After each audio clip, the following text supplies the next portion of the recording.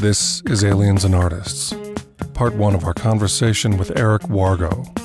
I'm your host, Stuart Davis. Eric is creator of the Nightshirt blog and author of the books Time Loops and Precognitive Dream Work and The Long Self.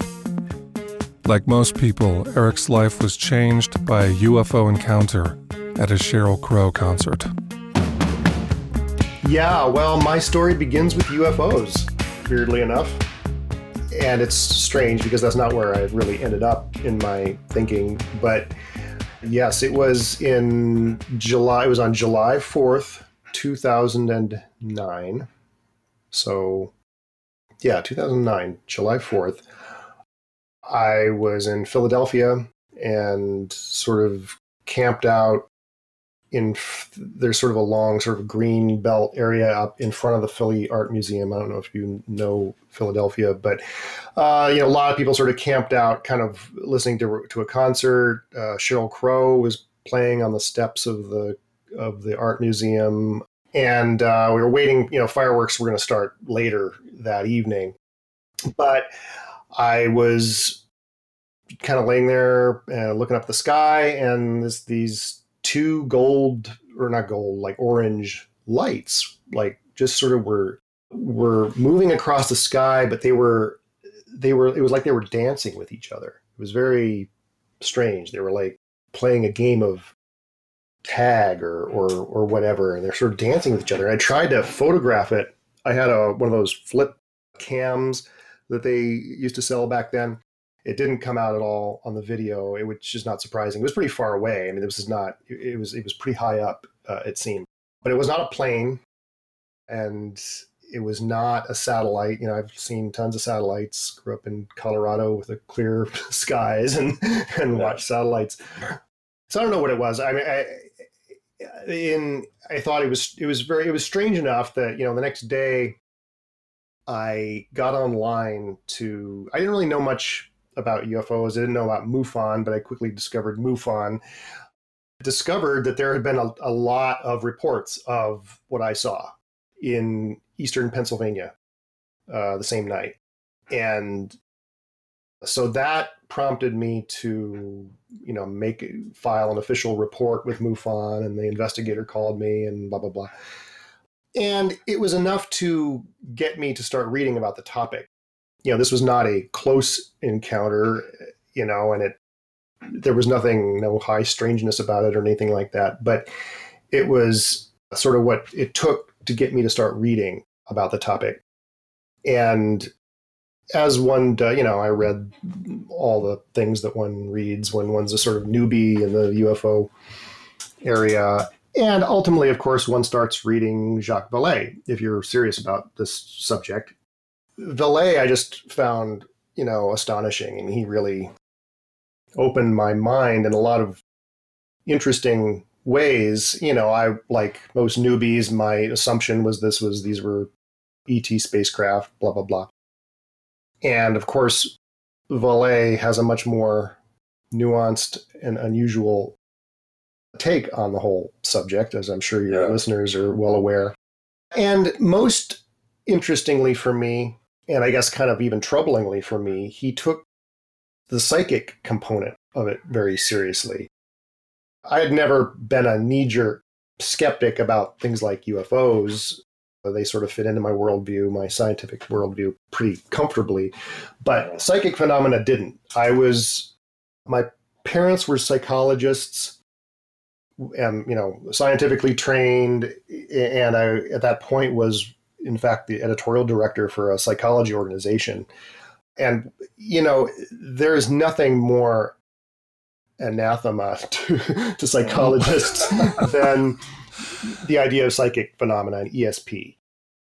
And I just sort of, I guess, imbibed that, or, by osmosis, I guess, just sort of incorporated that assumption that, ESP can't be real. It certainly didn't fit with my sort of materialistic understanding of mental functioning, And so, to read this really, really brilliant person, Jacques Vallée, taking seriously the psychic component of the UFO phenomenon, was like a real challenge to my worldview. But, the more I read, the more I realized there's something here I've been, ignoring my whole life. And so that sort of got me to delve into the phenomenon of, ESP and psychic research and so forth. And so I spent the last 11 years, I guess, studying that. I mean, as one does with the UFO topic, I kind of set it aside eventually because it was just too much of a quagmire of belief systems and shady characters, and it's so hard to know what's what with UFOs. So I kind of got that disgust that I think a lot of people do. Some people stick with it, and good for them. But I sort of have set that topic aside. I'll return to it every now and then with speculations on my blog and stuff. But it's a subject that I just don't feel qualified to talk about. But ESP research really grabbed me. And not just ESP research. Honestly, ESP research by parapsychologists is really boring. But the anecdotal, when you combine it with real stories from real people, even if they're quote unquote anecdotal, it's a, extremely interesting subject. Now, it also started to make sense of experiences I had. This is something I write about in my books, especially the forthcoming book on dream work. People, have precognitive dreams or they'll have a dream, vivid dream about something like, an attack in New York. And then 2 days later, 9/11 happens, things like that. And they'll go, gosh, that was weird. What did that mean? Blah, blah, blah. But then they'll just kind of sweep it under their mental rug because it doesn't fit into their frameworks, their existing frameworks for understanding the world. If they're like me and they're scientifically educated and so forth, it has no place. So you just sort of boot it out of your mind. And the thing is, I had multiple experiences like that over the course of my life, including a 9/11 dream that I had just swept under my mental rug. It's like it just had no place. And then, but delving into the subject of psychic phenomena, I was forced to then go back and rethink some of those experiences and realize, I wasn't just being self-deceived or whatever. I think probably the biggest turning point in that regard was Daryl Bem's famous article in 2011 called Feeling the Future. In fact, I happened to be this was published by a major psychology organization that will go unnamed. And I was working at the rival major psychological association that will also go unnamed. Anyway, so this article, I think it was a preprint. I don't think it didn't even come out yet, crossed my desk because some of my colleagues were thinking of writing a very angry letter to that organization for even considering publishing, something as absurd as a scientific study that purported to find evidence for precognition, or what he called it presentiment in that article.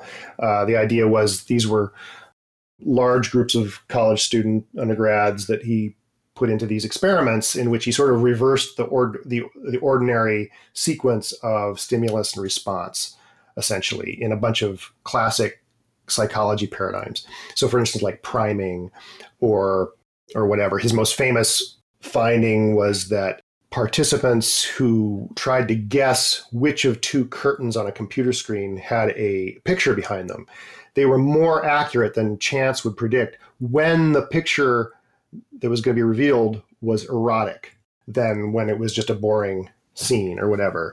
And so he got these very significant results in a bunch of the series of experiments and then published it in 2011. And this article got tons of play in the press. He was on the Colbert Report and stuff. And so it was kind of a minor splash there for a little while. And it just enraged skeptics, including people at my organization. And I got this sort of firsthand taste of the hostility that parapsychology arouses in a lot of skeptics and sort of mainstream established scientists. They just have a loathing of this topic that is really irrational.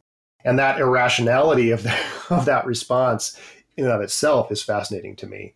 And it triggered my, underdog radar. When I see someone being bullied, I have a sort of natural want to see what's going on. And, so that too was kind of impetus for really delving into the topic more seriously. But like I said, I'd had personal precognitive dreams. I'd been recording my dreams since the mid 1990s very systematically, actually keeping computer records and so forth, and never had occurred to me even the topic of precognitive dreams was not even on my radar. I was, looking at it from a Freudian, Jungian, whatever approach, but suddenly, a couple of, weird experiences suddenly started to make sense. And then, so I really delved into studying precognitive dreams in my own life. And I don't know. So the rest is history. So anyway, all the last decade of research then went into my blog and my books, the first book, Time Loops, which came out a couple of years ago. And then I have a new book coming out in a couple months called Precognitive Dreamwork and the Long Self. And it's sort of enlisting people to get in on the act of studying their own precognitive dreams as sort of citizen scientists, because it's such a prevalent phenomenon. It's incredibly real, but we need to convince people. And the only way we're going to do that is lots of people with fat dream journals who can prove that they've been precognizing experiences in their life. That is such a great phrase, the long self. Does that have any tethers to the organization, the long now, or is the long self different territory entirely? It's my own phrase, but it's, I think, inspired a little bit by I guess it's a Sanskrit. I forget the Sanskrit term, but it means long body. The idea that we are continuous in time. I mean, one of the big take-homes of my work is that the block universe model that Einstein's work pointed to is right, and that is the only way to explain the phenomena that I'm studying. That is to say that we are really living in a four-dimensional space-time. And this is not at all controversial for physicists. I mean, they've worked under this assumption for a century, more than a century. But the public has a hard time understanding that. We really don't think well in four dimensions. We think well in three dimensions, but the fourth dimension, it really stymies us. And what that means is that, in a sense, the future is already present. And you can think of the universe as a big block, a four-dimensional block. And we can't picture such a thing, but just, you can imagine just a big brick. Actually, the writer and mage Alan Moore uses the metaphor of a glass football. Think of a glass football, gigantic glass football, with one tip of the football being the Big Bang and the other tip of the football being a big crunch at the end of the universe, and everything in between is this big glass football, and every object in the universe is really a line. So in Einsteinian space-time, everything is a world line. Okay, and all particles are really lines snaking through that glass block. You and I are like these big four-dimensional worms. We stretch and wind through that glass block for several decades, ideally, before the particles that we're made of sort of dissipate and entwine in different ways. But so whatever we experience as the present moment is just a cross-section. It's a cross-section of that worm, of that block universe. Wow, I like that. Yeah, I like it too. It's a great image. That's from his novel Jerusalem, his like million-word novel Jerusalem, which I've only read parts of. I'm ashamed to say but it's wonderful. I mean, he's got some just amazing images in there of what his term is eternalism. That's a classic philosophical term. Let's circle back for a moment to the long self. When we consider identity, or what the boundary around our subject is like from the deeper field of the long self, well, what is our identity like as the long self? Can you speak a bit more to the long self? I guess I'm trying to get people to realize that by using that term, I'm trying to emphasize that we are more than who we are at this moment in time. That, in fact, we're not somehow severed from a past that's lost to oblivion, nor are we facing this indeterminate future that couldn't possibly have an influence on us right now. Our behavior, our consciousness, if you want to call it that, is shaped not only by our past, everything that's led to this moment, but by everything ahead of us until our death.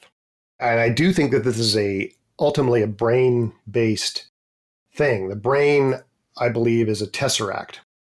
A tesseract is an object from science fiction. It was introduced by Madeleine L'Engle in her book A Wrinkle in Time, and then it's been sort of reincorporated in a lot of more recent science fiction.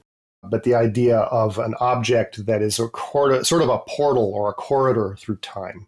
And I believe that I literally think that the brain or the nervous system is going to turn out to be such an object. It's a four-dimensional, well, we're all four-dimensional objects, but certain kinds of special objects, including quantum computers, and we can get back to that if you want to later, seem to be able to pass information backwards in time as well as forwards.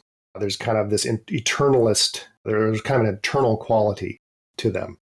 And I think the brain is going to turn out to be such an object. And thus, in your brain right now, believe it or not, are experiences ahead of you in time that you haven't had yet. And yet they're shaping how you think, how you act. They're there right now, and you can access it. There are ways of accessing this. For instance, in dreams and dream work, you can access information about experiences that you have no idea of, but that are going to shape your life. They're shaping your life right now because they will impact you consciously later. And that, if you really think about that, that is utterly mind-blowing. Also because of what it implies about our ability to influence our past. If future experiences are shaping my behavior on an unconscious level right now, that means that salient experiences in my day today, something startling happens or something, some emotional upheaval of some sort, that influenced me in the past via my dreams, via my other unconscious processes. That means that our consciousness right now is shaping who we were. Yeah, this is blowing my trans-temporal mind. It's mind-blowing. It's mind-blowing, but honestly, I mean, I can provide lots of evidence of this. And that's what part of my new book is doing that. I've got some, beyond just ordinary, precognitive dream of something happening 2 days later. I mean, I've got examples of profound experiences in people's lives that demonstrably influenced them decades earlier. So, of course, I have to ask about our ability to genuinely choose in this universe you're describing. Free will. When we consider the implications of this way of experiencing time, duration in the glass football, then we immediately confront questions of sovereignty, identity, free will. What becomes of our unique volition in the reality that you're describing? Well, I totally precognized that you were going to ask that question. I would expect no less. And I precognize it because everybody asked that question. Yeah. This is whatever I answer in this program is not going to be sufficient. I do highly recommend, not to make a shameless pitch for my new book, but this is a big topic in the new book. There's a whole section of the book devoted to answering precisely this question. The topic of free will always comes up. And one thing you need to know about free will is that this is not a universal human hang-up. This is a very Western hang-up because it has a lot to do with our ideas about individualism and blah, blah, blah in a Protestant capitalist society. Other cultures don't have such a need to sort of figure out where our free will lies. The question of free will is a huge one, but when you drill down, it's hard to pin down what it means. In a four-dimensional universe, your will may be free. Whatever your will amounts to, you make a freely willed decision in the moment. But when you zoom out and see the block universe from a four-dimensional perspective, that decision, that act of free will, was already part of the four-dimensional block universe. You can just look back on your actions a minute ago or a second ago. It felt free-willed in the moment, but it's now locked. It's locked in, right? You have now a vantage point from which that action that felt freely willed at the time is now set in stone, essentially. What Einstein realized and his group realized was that, well, there's always a vantage point on any freely willed action in the now. There's always another vantage point from which it's already set in stone and it's in the past. So what people are really worried about, what I think the question about free will is really a question of, can we, if it all happened again, could things turn out differently? And I think the answer is no. I think it's the universe is as it is. And what bugs people is this sense that they don't have the freedom to take a different course of action than they actually did. But then you're talking about a sort of imaginary counterfactual reality. It's something we think about, but it's not something that actually exists. If all causes, both from the past and future, lead to a certain outcome at a certain time point, then if you reran the universe again, it would all happen the same way. And that's all I'm saying. So you can experience free will. We all experience this, that we're somehow free, or we imagine that we're free, but even that imagination or that feeling of free will is part of a larger block universe that is kind of fixed. And what I invite people to do, people don't like hearing that. They think, well, I don't like that. And they'll probably, turn off this podcast and go to something else. What I invite people to do is meditate on it. Take the block universe as a Zen koan and just confront it in meditation. What I always advise, I have this sort of meditative technique when I'm meditating. If I have sort of an intrusive thought or something that I don't want to dismiss, but I want to come back to it, but I don't want it to intrude on my meditation. I have a sort of imaginary mental shelf in my visual field, and I just sort of set it on that shelf. I can take it down again when I'm done, and I'm not getting rid of it. I'm not denying it, but I just, I'm setting it on my shelf and setting aside for the moment. And then that's what I ask people to do with their ideas about free will and their preconceptions about free will. Because the more you meditate in a kind of Zen, I'm sort of, that's my tradition, so that's the one I know best, and I'm not saying Zen is any better than any other meditative tradition, but the more you sort of meditate on this, you will have epiphanies that the block universe is incredibly beautiful. And it paradoxically, sort of in the way all Zen epiphanies are paradoxical, it actually makes you feel more free to get rid of your hang-ups about free will. So I really recommend people just sort of set free will on the shelf, sit with the idea of the block universe and the implications of the block universe.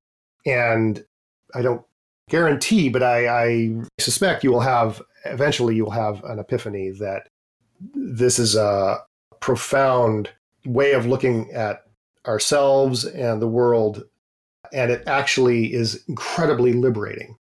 A lot of Zen Satori experiences are essentially views of the glass block in one way or another. They're kind of this profound, blissful, funny, overwhelming experience of the permanence within impermanence. And I've written about this on my blog a bit, the kind of the way this glass block worldview, eternalism, meshes with Zen. But an epiphany like that is you will cease worrying about free will and the whole free will question when you have these experiences. I love the invitation to experiencing it as a koan, the long self as an invitation to move beyond simple binaries of are we free or is it all preordained fixity? In that sense, we can come to a developmental arc that offers vantage points beyond fixity versus dynamism or beyond subject versus object. We can experience a block universe where subjectivity is included, objectivity is included, intersubjectivity is included, and interobjectivity is included, but reality does not reduce or collapse to any one of them. Does that feel fair? No, that was excellent. You phrased it much better than I did. I took 10 minutes and that was great. Yeah, no, you got it exactly right. This being Aliens and Artists, I have to ask whether your work in time loops and in your new book, Precognitive Dreams, may provide insight regarding the following facets of the phenomenon, which experiencers report consistently. I'm specifically focusing here on how abductees and contactees report missing time, gained time, time dilation, and they also describe events where time is frozen or suspended for one or more experiencers, while it continues to flow for other human beings. Perhaps most confounding, some experiencers describe being moved from one timeline into another. So they perceive, for example, one day pass on Earth while they live a month's worth of time in another environ, or on another planet aboard a craft, etc. Additionally, they describe contact having lasting effects such as precognitive dreams and other non-ordinary capacities. How does your work intersect with or offer insight on these features and effects for abductees and contactees? Yeah, that's a big question. I don't want this to come across as like overly skeptical toward those kinds of experiences at all. I think these experiences are real. The question is, are you talking about some real physical effect, or are you talking about something subjective? And I know that there are all kinds of experiences that can radically alter our subjective experience of time that don't necessarily involve anything. They don't necessarily even involve precognition or retrocausation. I mean, just think about a dream. A dream can feel like it's a narrative going on for hours. In fact, you're only asleep for a couple minutes.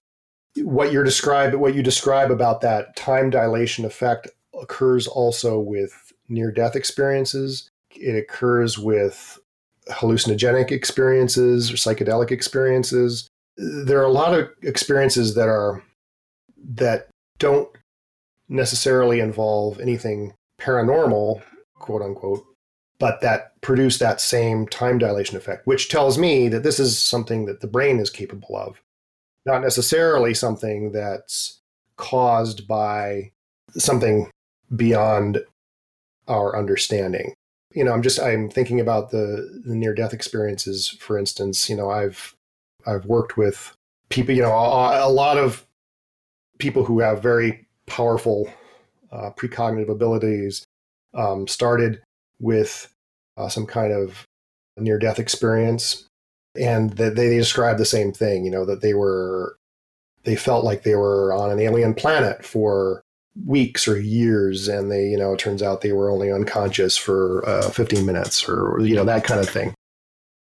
So my short answer is I don't know. My long answer is I think it's important to look to what the kinds of experiences the brain can generate, even just under the influence of substances, and realize that there are a lot of mundane things that can cause those experiences. But that's, again, I want to stress that I'm not trying to be skeptical about abduction experiences and so forth. Unfortunately, I don't have any direct experience of that phenomenon. And it felt, when I was reading in the UFO literature, it felt like the kind of area that I didn't even want to delve into, because, it just felt like, well, if even just talking about first and second kind UFO encounters can get to be a quagmire, well, geez, the whole abduction thing, just like, I don't want to deal with this, because I just don't know how to evaluate what people are saying. So I don't know how to answer your question better than that, but I will say that it's important not to fast forward past what we know about what kinds of experiences the brain can give us or fail to give us. I mean, in some of these missing time or time dilation effects that may just occur for mundane reasons, this can be an effect of just losing our normal temporal yardsticks. When we don't have some sort of touchstone to tell us how time is passing in the objective world, it can feel like an eternity. Even just, we just know this even from the difference between different kinds of experiences, very exciting, interesting experiences, time collapses, that feels like it's an instantaneous kind of thing, versus a very boring experience can, make time feel like it dilates. I mean, these very mundane things can cause time to compress and expand subjectively. So I'm afraid that's probably a disappointing answer. Not at all. It's intriguing and relevant. I want to ask a question that may be a bit of a stretch, but what the hell? For me, reading your work evokes memories of reading Bergson, coupled with what you said of Einstein in regards to the block universe. The inveterate integralist in me wonders if there's any way to bring the two, Bergson and Einstein, together in regards to their work with time. And also, part two of this would be, I wonder how intensity of meaning impacts precognitive dreams. So when we bring time and meaning together, when we join Bergson and Einstein, what then?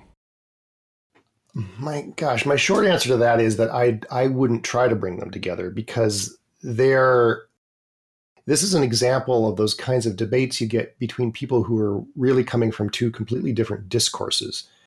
I'm sort of a postmodern Foucaultian guy, trapped in amber from like circa 1990. That's kind of where I kind of come from intellectually. So I think a lot in terms of discourses, and I think that this is, we can bracket this topic, but I think that part of the problem of contemporary parapsychology is that they don't understand that they're working within a discourse.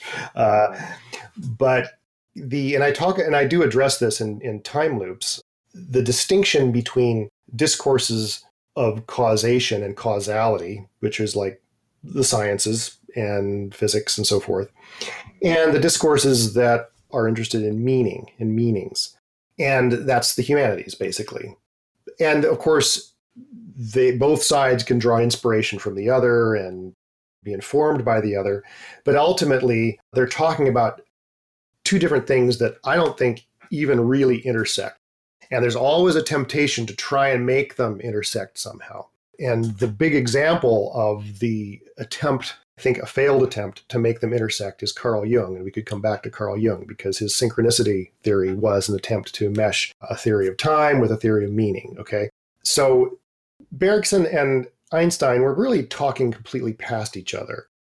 Bergson was talking about the subjective dimension of our experience of time. And of course, yes, it's interfused with meaning. Everything we experience is meaningful for us. I mean, that's almost the definition of have an experience, really. It has to be, it's meaningful. It impacts you, and it's important in terms of your life and so forth. The objective scientific framework of Einstein the aim of science is to try and bracket and eliminate as much as possible that subjective meaning dimension. Because it's in the sciences, that's a bias, and you want to, as much as possible, cleanse yourself of those biases, through the mechanisms of science, the sort of collective protocols and so forth of science, or trying to kind of see what reality is outside of our own subjective biased meanings and so forth. So, meaning was not interesting to Einstein, at least as a physicist. And so I see them as really talking about completely different things. Now, they're both equally important. And yes, I think that I haven't thought a lot about Bergson in relation to precognition. I mean, I touch on him a little bit in Time Loops, but I don't really delve into it. And he was super important for me like many years ago. And then I kind of set him aside, and I've always felt like I need to go back to Bergson and really delve into him again, because so many of the things he said in Creative Evolution and Matter and Memory are just such rich ideas, but I never knew what to do with them or how to integrate them into the work I do now.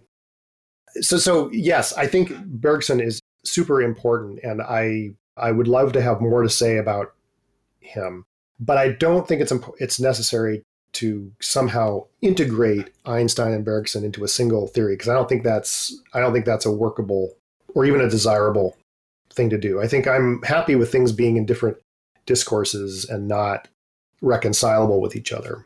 This was the mistake that Carl Jung made with synchronicity. He was very tempted. He wanted to, in very good faith, he wanted to understand paranormal phenomena, and a lot of which were, in fact, precognitive phenomena. He was working at a time before precognition was really much of a concept. He was sort of within the sort of cultural framework of telepathy. That was kind of the more dominant framework, and the term ESP had just been coined when he was finally writing his synchronicity monograph.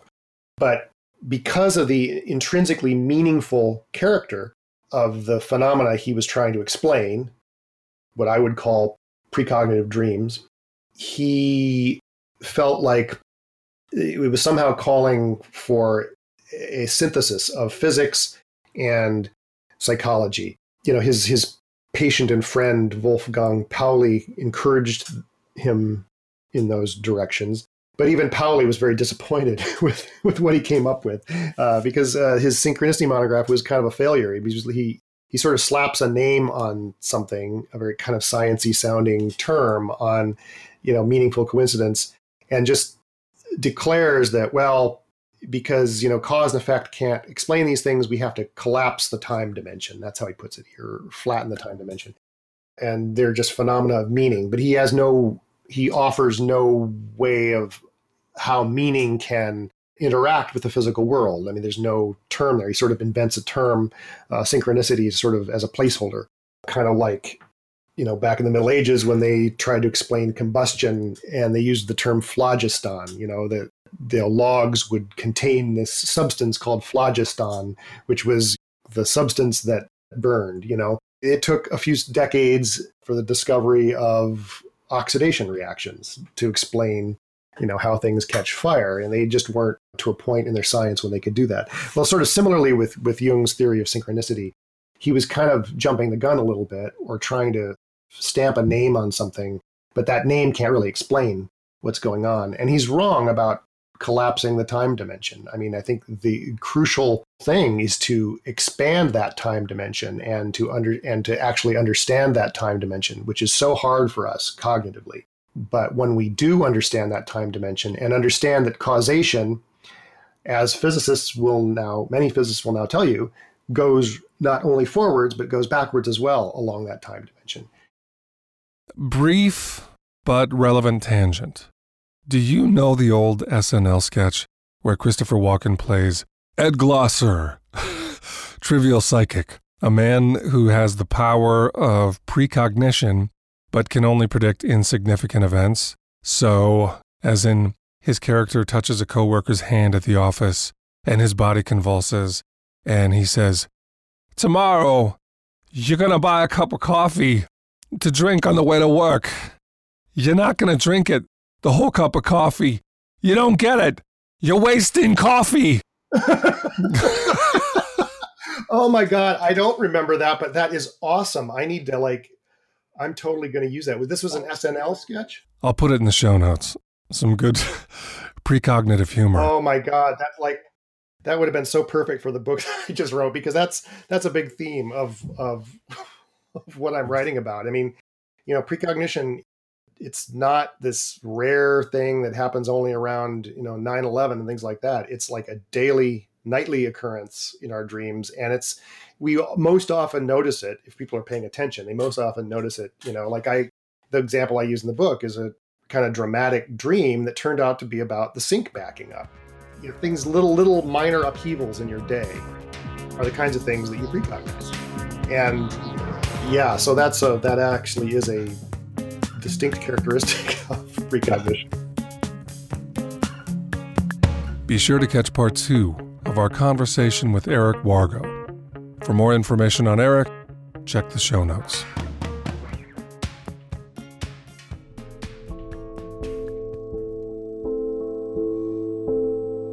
Half a century after 2001: A Space Odyssey was released, monoliths are once again on fleek.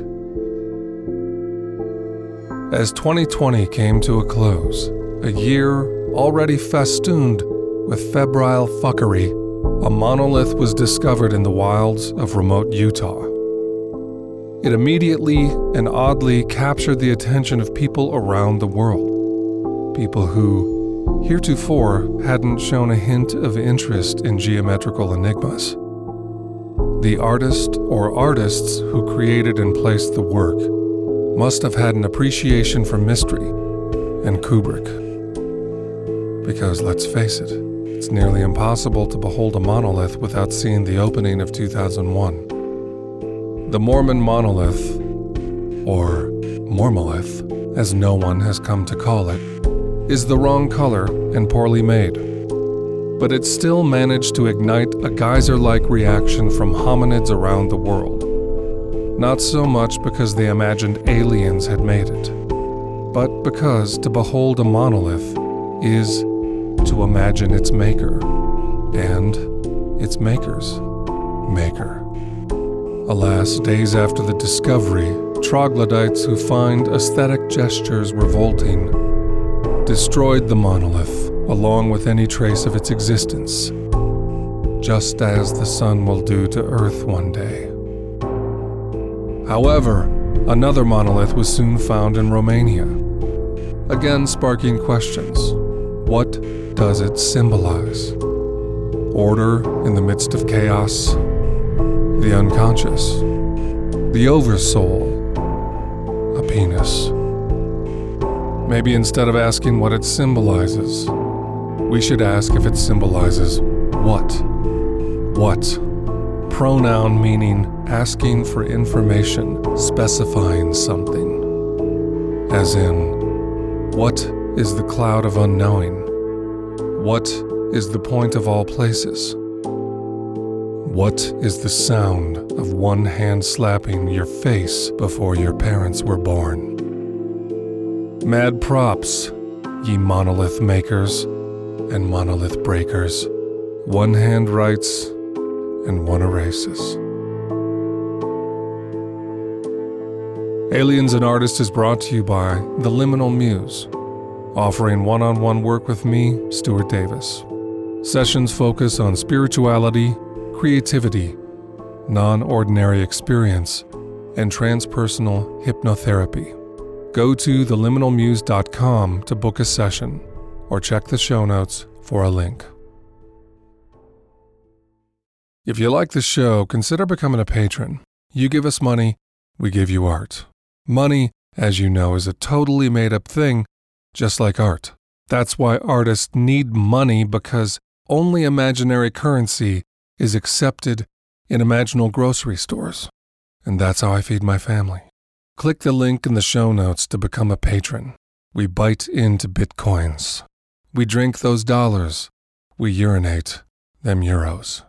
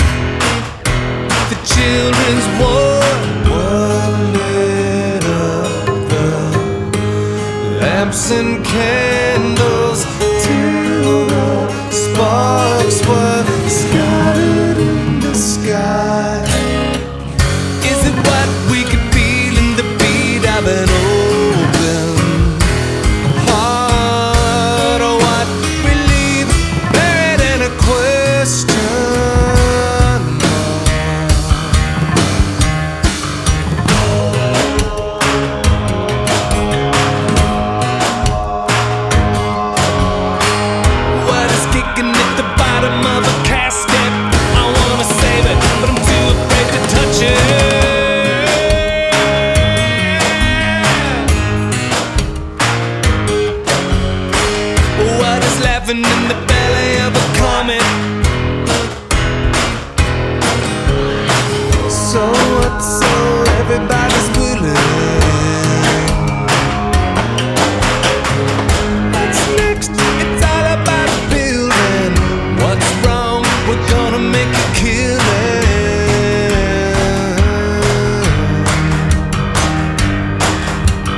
What a world of love, blood and water, till the world was gathered us at night. Is it what we can feel in the beat of an open heart, or what we leave buried in a question mark?